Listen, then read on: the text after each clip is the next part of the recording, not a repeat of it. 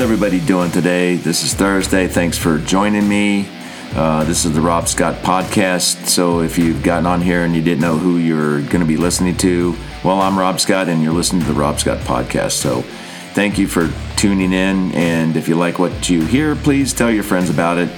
And tell them to give me 5 stars. You can give me 5 stars and send me some information if you want questions on what I talk about. If you don't like what I talk about, I don't really care, but I would like to talk to you about it and, go back and forth and have a little bit of debate. That would be wonderful.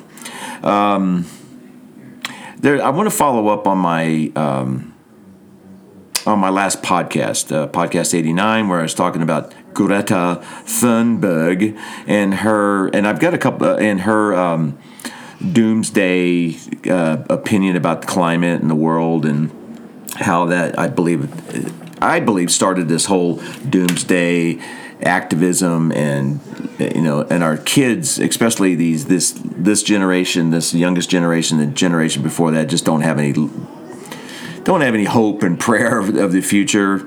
So they're all sitting in their mom and dad's basements eating their cheese puffs and playing their video games, not working, and not striving for anything. They don't want to go to school because why go to school?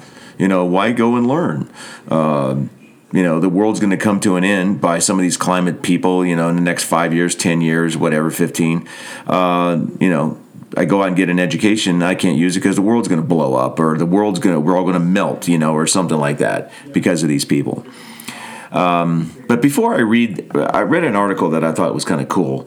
And before I read that, though, I was just kind of like strolling through my Facebook, and I came across this post, and I thought it was kind of cool. And I'm 100% behind this. And I think that, the more people listen to, I believe that you'll get behind this as well. And the post comes from we get by with a little help from our friends. And she writes this: I typically refrain from political posts, but this is a cause I feel strongly about. And this is what she writes, or what was written. What we really need is a wider, shorter plates of nachos in the restaurants. No more tall towers of chips and toppings. Spread the toppings across a larger area and cover all of the chips, not just the top layer. And then it says, stand with me. I wrote it back, 100% stand with you, babe. I agree with you 100%. I don't know if you've ever gone to a restaurant and you order nachos and you get this huge mound of nachos. And all you get is whatever you get, hamburgers, hot peppers, whatever salsa, whatever you get all over it, and they just put it on the top, right? I'd rather see a plate that was about the size of the table, and they spread out all of the chips, and then put all of the ingredients all over the chips, so everyone can take advantage of all of the ingredients and all the toppings in every bite. I mean, have you run into that? Have you run into, when you've ordered nachos and stuff like that, that's what you get? There's not a whole lot of places that don't do that. Spread that stuff out, man. Give everybody an opportunity, especially when you have like 6 or 7 people, you're sitting at a table and everybody's like munching on this thing. And what you do is, the first few people pull off the top, and they pull off the ground meat and the spicy meat and everything. They pull off all the good stuff and the cheese, and then all the rest of it. Then everybody else has all these soggy freaking chips at the bottom of the plate that, what good is that? So I wanted to broadcast that I'm 100% behind this. Those restaurants that do nacho plates, please spread them out a little bit, Make it a bigger plate, spread those toppings out, make sure that everybody at the table can, get a little bit of the toppings instead of just a few people. That would be great. So that's my rant for the day. Thank you very much. I hope you guys will get behind that. Let me see some of these other ones here all of them are about the same as mine, so I'm not going to say anything more. But what I did run across was a very interesting article. Now, if you remember, if you listened to my last podcast, I talked about the lack of optimism and the pessimism that we have in this world today. And I started with a actually it's a video clip, but you heard the audio of Thunberg's famous, "You've taken our lives away.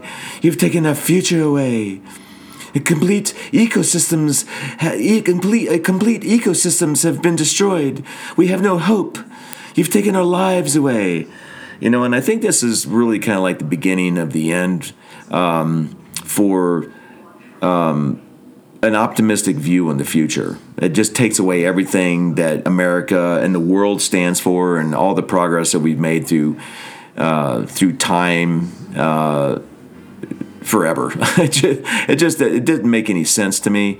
And what we have now, we have a bunch of now we just have a bunch of other ideologies that follow the same kind of gloom and doom. And if you don't do this, you're going to hurt somebody. If you don't do this, gun control is one of those things. If we don't do something, there's always quote unquote something with guns.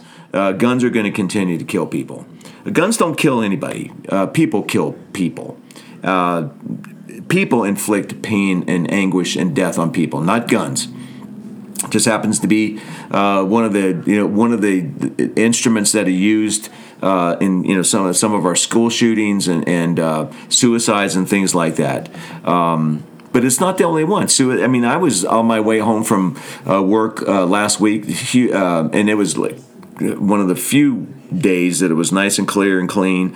Thought I had a nice drive home, and probably 20 minutes, 15 minutes out of Spanish Fork, the freeway comes to a complete dead stop. It's a parking lot, right? So we got on the DOT's website and found out that it's going to be down. There was an accident, and it's going to be down for like 6 hours plus.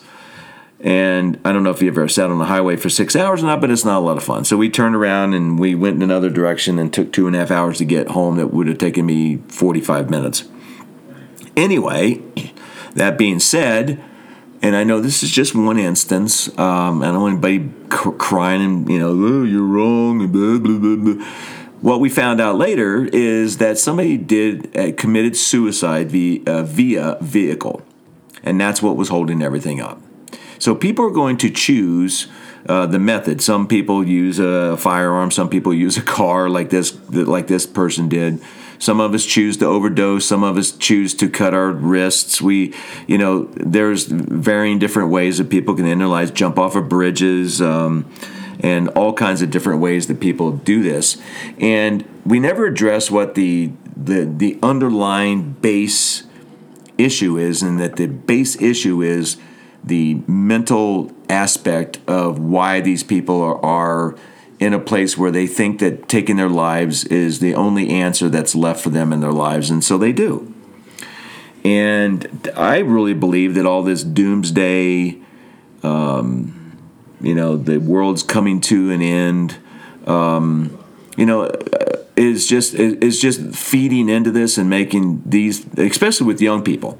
You don't see this with people who have hope. You don't see this as much with people who have a belief in God, who go to church and are religious. You don't see it in families as much. Of course you do. I'm not saying that makes you, not oblivious, but makes you immune to it. But you don't see it in people that have a view of life that is full and that I can achieve things, and not everything's all just chaos, and I don't have any control over my life, right? And that's what, to me, we have become a people that we thrive on fear instead of hope, and looking to the future and seeing what we can do to increase our faith, increase our hope. And as we do this, if we have optimism versus pessimism about the future, and you can do that with any topic. You can do that with climate change. You can do that with just about anything you want to talk about. You can look at a pessimistic view on things and an optimistic view on things. And look at the transgender movement today. Okay, We're seeing a massive increase in the number of people who are claiming to be transgender, and the media and even our medical society is pushing this. And therapy-wise, and psychologists are pushing this, that they're telling their parents that the only way that they can love their children, okay, is to affirm what they are, right? And if they don't, their kids are going to commit suicide. Now, I'm a parent. I have 4 children. I have 6 grandchildren, okay?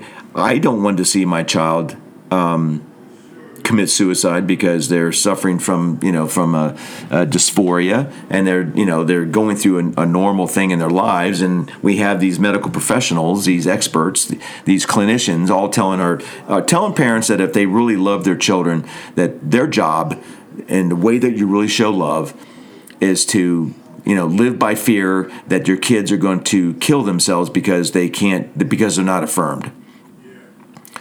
COVID was another big thing. COVID was nothing but 2 years of just nothing but fear and anguish that if we don't do this, if we don't stay in our houses, if we don't wear masks, if we don't take the vaccine, if we don't close down our schools, Johnny is going to bring home COVID to his grandma, and his grandma is going to die.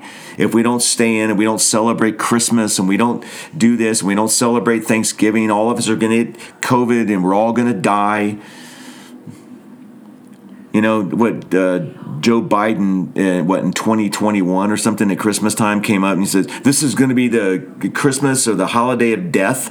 Like, I don't understand it. I understand fear is a motivator, but it's the lowest form of motivation. When I was on my mission president, really smart man and very professional man, young guy. He was 32, 35, very young, called as a mission president. He later on organized the Franklin Planners.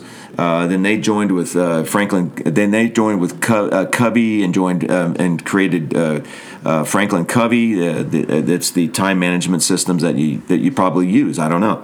Anyway, he taught us when I was a young missionary, as 19, 20 years old, that there's 3 kinds of motivation. There's fear, which is the lowest form of motivation. There's duty, and then there's love. When you do things out of love because you love doing things, that's motivation. When you do that, you can achieve just about anything. Duty is an okay thing because you're doing it. I go out and work. I have a family. I have children to take care of.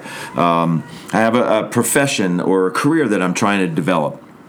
So you kind of like cross that line between duty and love, because sometimes you love what you do. Some people don't. They just kind of go to work and they just do it out of duty.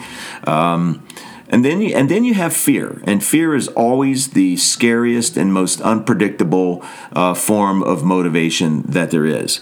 And for some reason, our wonderful administration and our government, and it's continually like this, and it's been a continually growth of this, is to try to scare its citizens into doing things.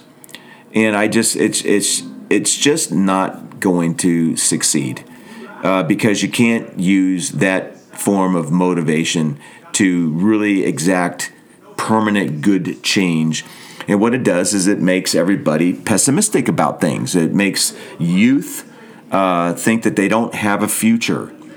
That's why I don't really get into the whole climate change, the warming thing. I understand it, and I understand that, yes, there is climate change, but this continual doomsday scenario that they push, if we don't do this, if we don't reduce our green gases, and if we don't get rid of gas stoves, and we don't change over to electric cars and all this stuff, we're all going to die, and we're all going to melt, and we're all going to suffer the consequences of it in 100 years. Some of them saying in 5 years. We have California, we have some of these other states that are sitting there saying that they're going to change over completely to green and have nothing but electric cars, nothing but electric lawnmowers and all this stuff. with no idea like how they're going to achieve this and how they're going to produce all the batteries, how they're going to produce all the energy, how they're going to produce all the electricity to be able to make these things happen. It's never going to happen, yet they push the doomsday and the pessimism in this climate change thing, and it seems to be most pervasive in the climate industry, and now it's being crossed over into almost every aspect of our existence in this country in the West. Everything we do is because of fear. Don't believe Trump because he's a Nazi. Don't believe Republicans because they are followers of Trump, so they're all Nazis, and they are going to destroy our democracy. January 6th was nothing but a group of people. Okay, it started from a peaceful protest, and it had 100 people who actually, and a handful of people that went into the Capitol and tried to do things. And those people have been arrested, they've been charged, and they've been convicted if they've done something wrong, right? And yet, the whole time, this narrative has been that these people were like super evil. They're trying to tear down the democracy just simply because they question the election. That's it. I don't support what they did. I'll say it again. What they did was wrong, and they should be prosecuted for what they did. Okay? But the narrative over the last 2 years with the Democrats and with this left and progressives is that if you are associated with that side, if you're associated with MAGA, you are a bad person. And you are not a believer in the Constitution. You're trying to destroy democracy. This is all just a bunch of fear tactics. That's all it is. Just a bunch of crappy fear and pessimism about the people in this country, and trying to get them, giving you a doomsday view of everything, and it's just ridiculous. And then I ran across this article, and I thought it was kind of cool. Now, it came from a publication called Vox. I don't know if you know. It's mostly a left leaning. Well, not left leaning. It's definitely left. But they're very, they're very left in their writing. They're not really reporters. They're just kind of more entertainment and things like that. But this person, Tyler Comrie, wrote this article, and I thought it was kind of cool. Let me read a little bit of this for you. He's talking about climate change in this article, okay? And he talked about optimistic and pessimistic views of climate change, right? And he says, we need the right kind of climate optimism. Climate pessimism dooms us to a terrible future. Okay? Complacent optimism is no better. All right, let me go on and read a little bit more. And he quotes it against doomerism and this other, I guess it's a publication or another thing it's called The Highlight that Vox uses, and it talks about stories and stuff like that. But he pulls a lot of this doomsday stuff from this against doomerism. He says, we environmentalists spend our lives thinking about ways the world will end. I don't wake up in the morning and wonder how the world's going to end. I kind of figure out, because of my faith, that the world is going to come to an end when Christ descends out of heaven again, when the second coming comes. I don't think it's going to blow up, and then we're going to live in these shacks or these underground things for another millennial before Christ comes. I think the world's going to come to an end when Jesus actually ascends out of heaven. That's what I think.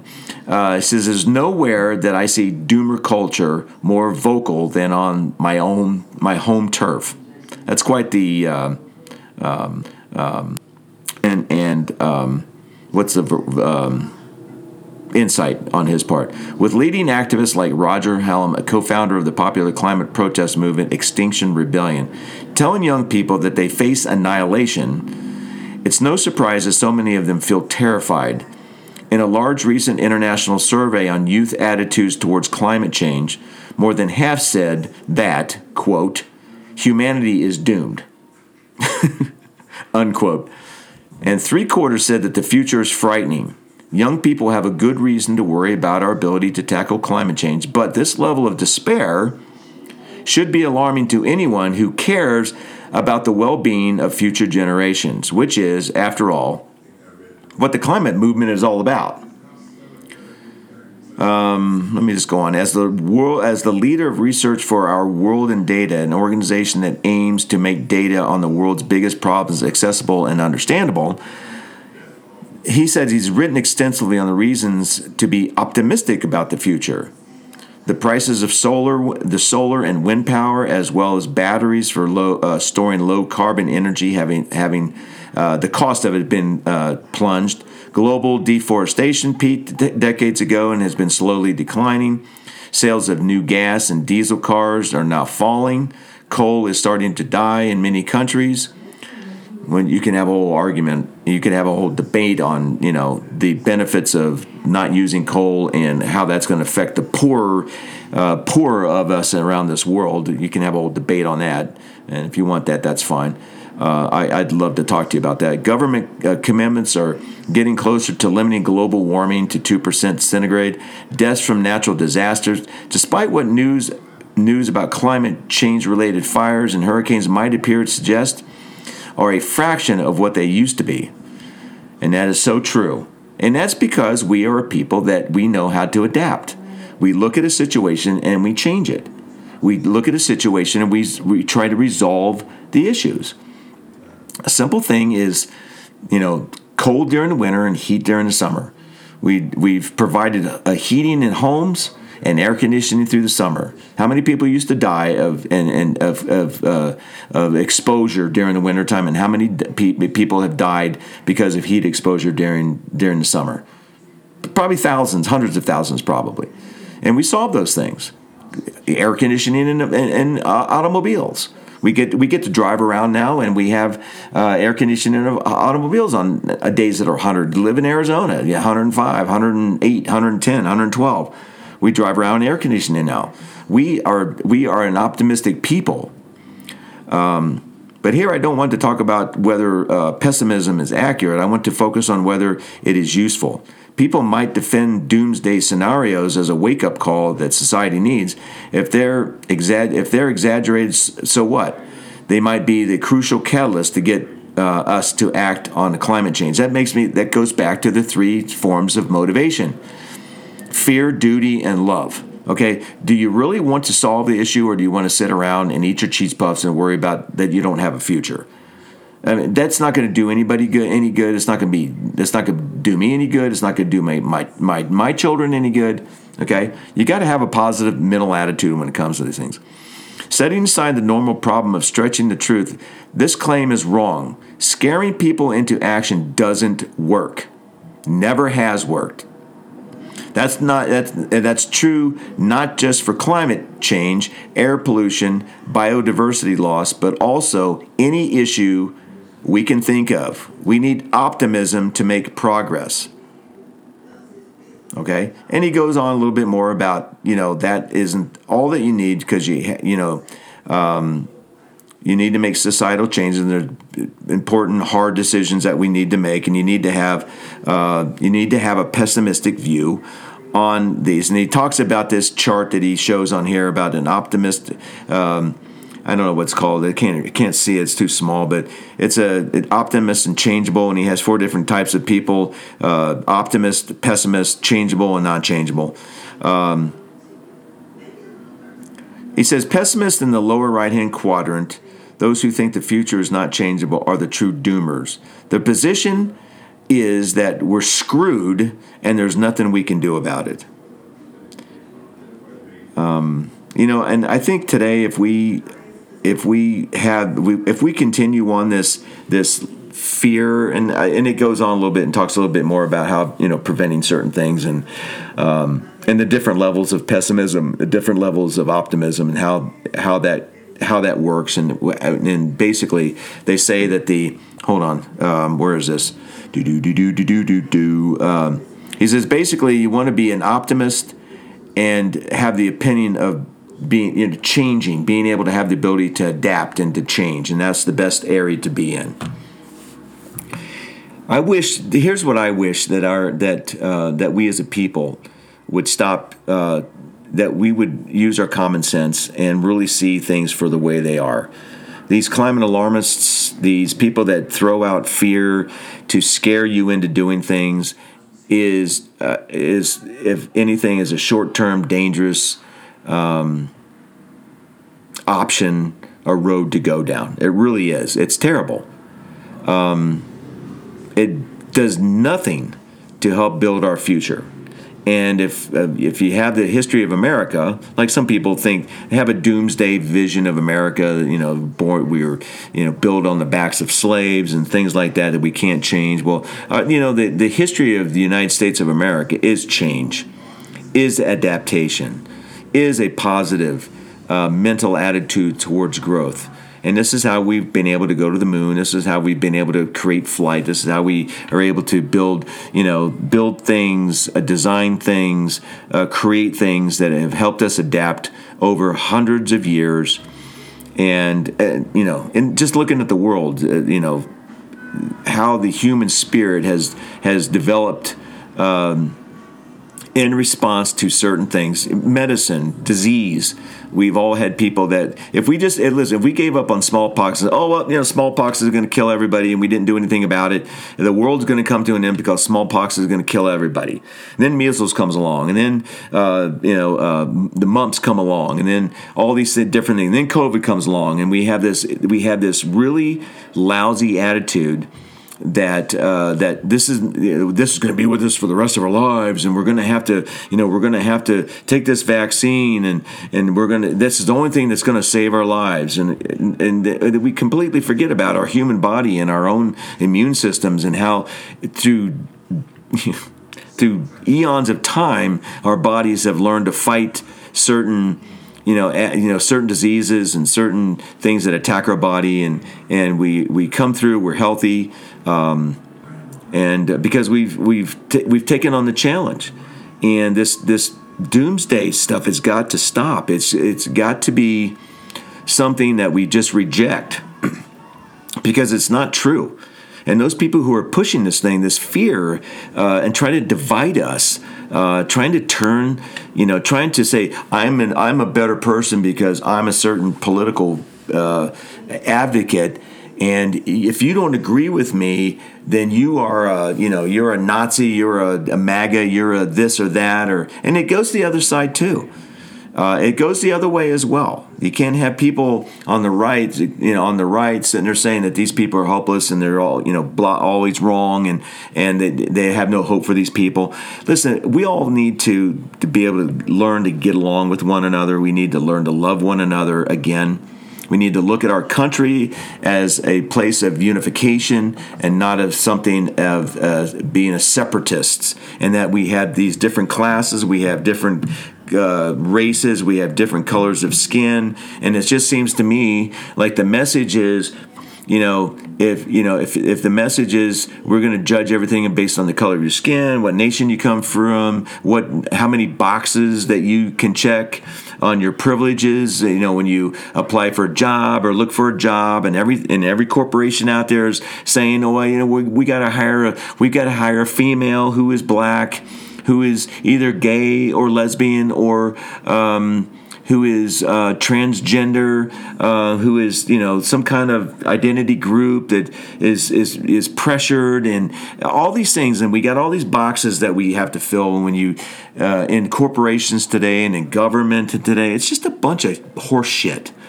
It just really is. If we concentrate on hiring and working with the people that are the smartest, the best, who are looking to be able to make differences in the world and have a positive mental attitude about life, then this is where we need to be. We don't need to be fighting with one another.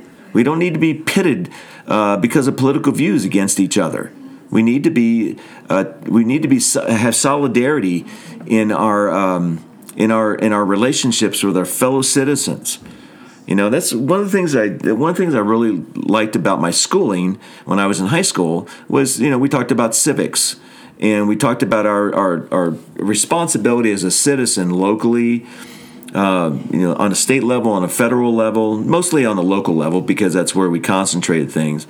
And it helped you to be involved. It helped you to go out and do projects with highway projects and things like that to better your environment, to better your city that you live in, the county that you live in, the state that you live in.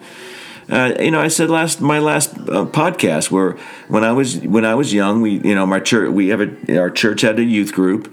I was in scouting, and I participated in multiple service projects that weren't always like church or religious related. They were civic related.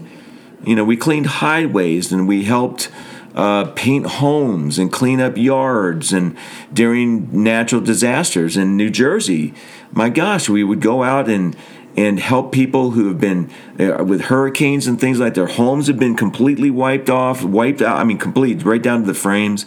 Windstorms that have brought down trees and on top of homes, and people that would take them tens of thousands of dollars to try to fix and to replace and to remove like trees and things like that. We'd go out and we'd spend a weekend helping these families at no cost to them, with groups of just hundreds of people going out and cleaning up their yards, cutting up the trees that have fallen, putting everything out on the street so the city can come by and pick them all up, all the brush, everything that we could do. And just to see the hopelessness turn to, turn to a complete pessimism about their lives and about the situation there is just incredible.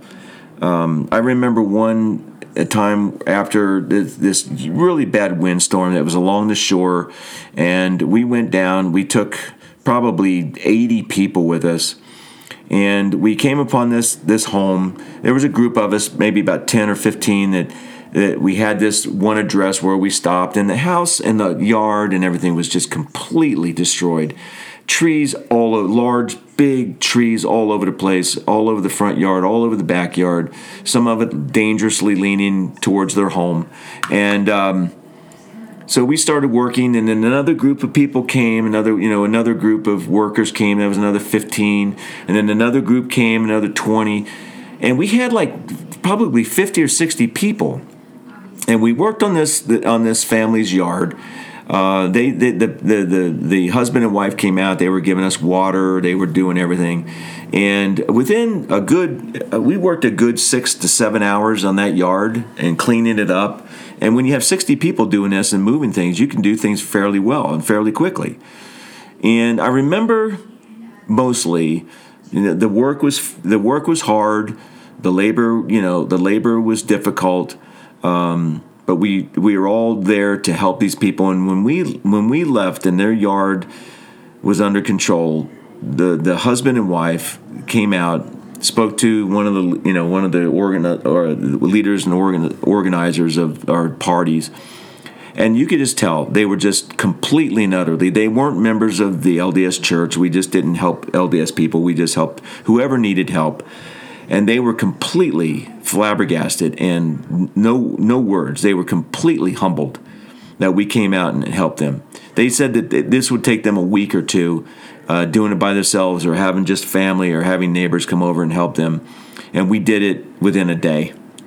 And the tears in their eyes and just the amount of gratitude that these people had was just, it'll last. It'll be part of me for the rest of my life. And I like to look at the world in that way versus this pessimistic doomsday kind of attitude that serves no real good purpose. It does not fix anything. It's just a fear and a scare tactic that will just never achieve what you want it to achieve. And I hope as we as Americans and this great country, that we see that, and our strength lies in our unity, not in our division. Our strength lies in our ability to think through problems and solve problems in an expeditious and in a most profitable and the most controlling manner. It's just that's what we need in this life. We need to have generations after generations fed and nourished with optimism instead of pessimism. Hey, that being said, that's all I got for you today. Thanks for listening. Please share my podcast with your friends. Give me 5 stars on whatever podcast application you use, Apple or Spotify, whatever. Drop me a line, rob@robscottpodcast.com. Take a look at my website. I have some articles up there and that kind of go along with what my podcasts are about. But I'm really grateful that I live in this country. I'm really grateful to have a voice. This is why I do this podcast. And I want it to grow, and I want it to be part and help maybe one person. That's all I care about. So until next time, hey, be careful out there. It's a dangerous world. Be careful out there. Take care of yourself. Take care of your family. And God bless you. Have a good day.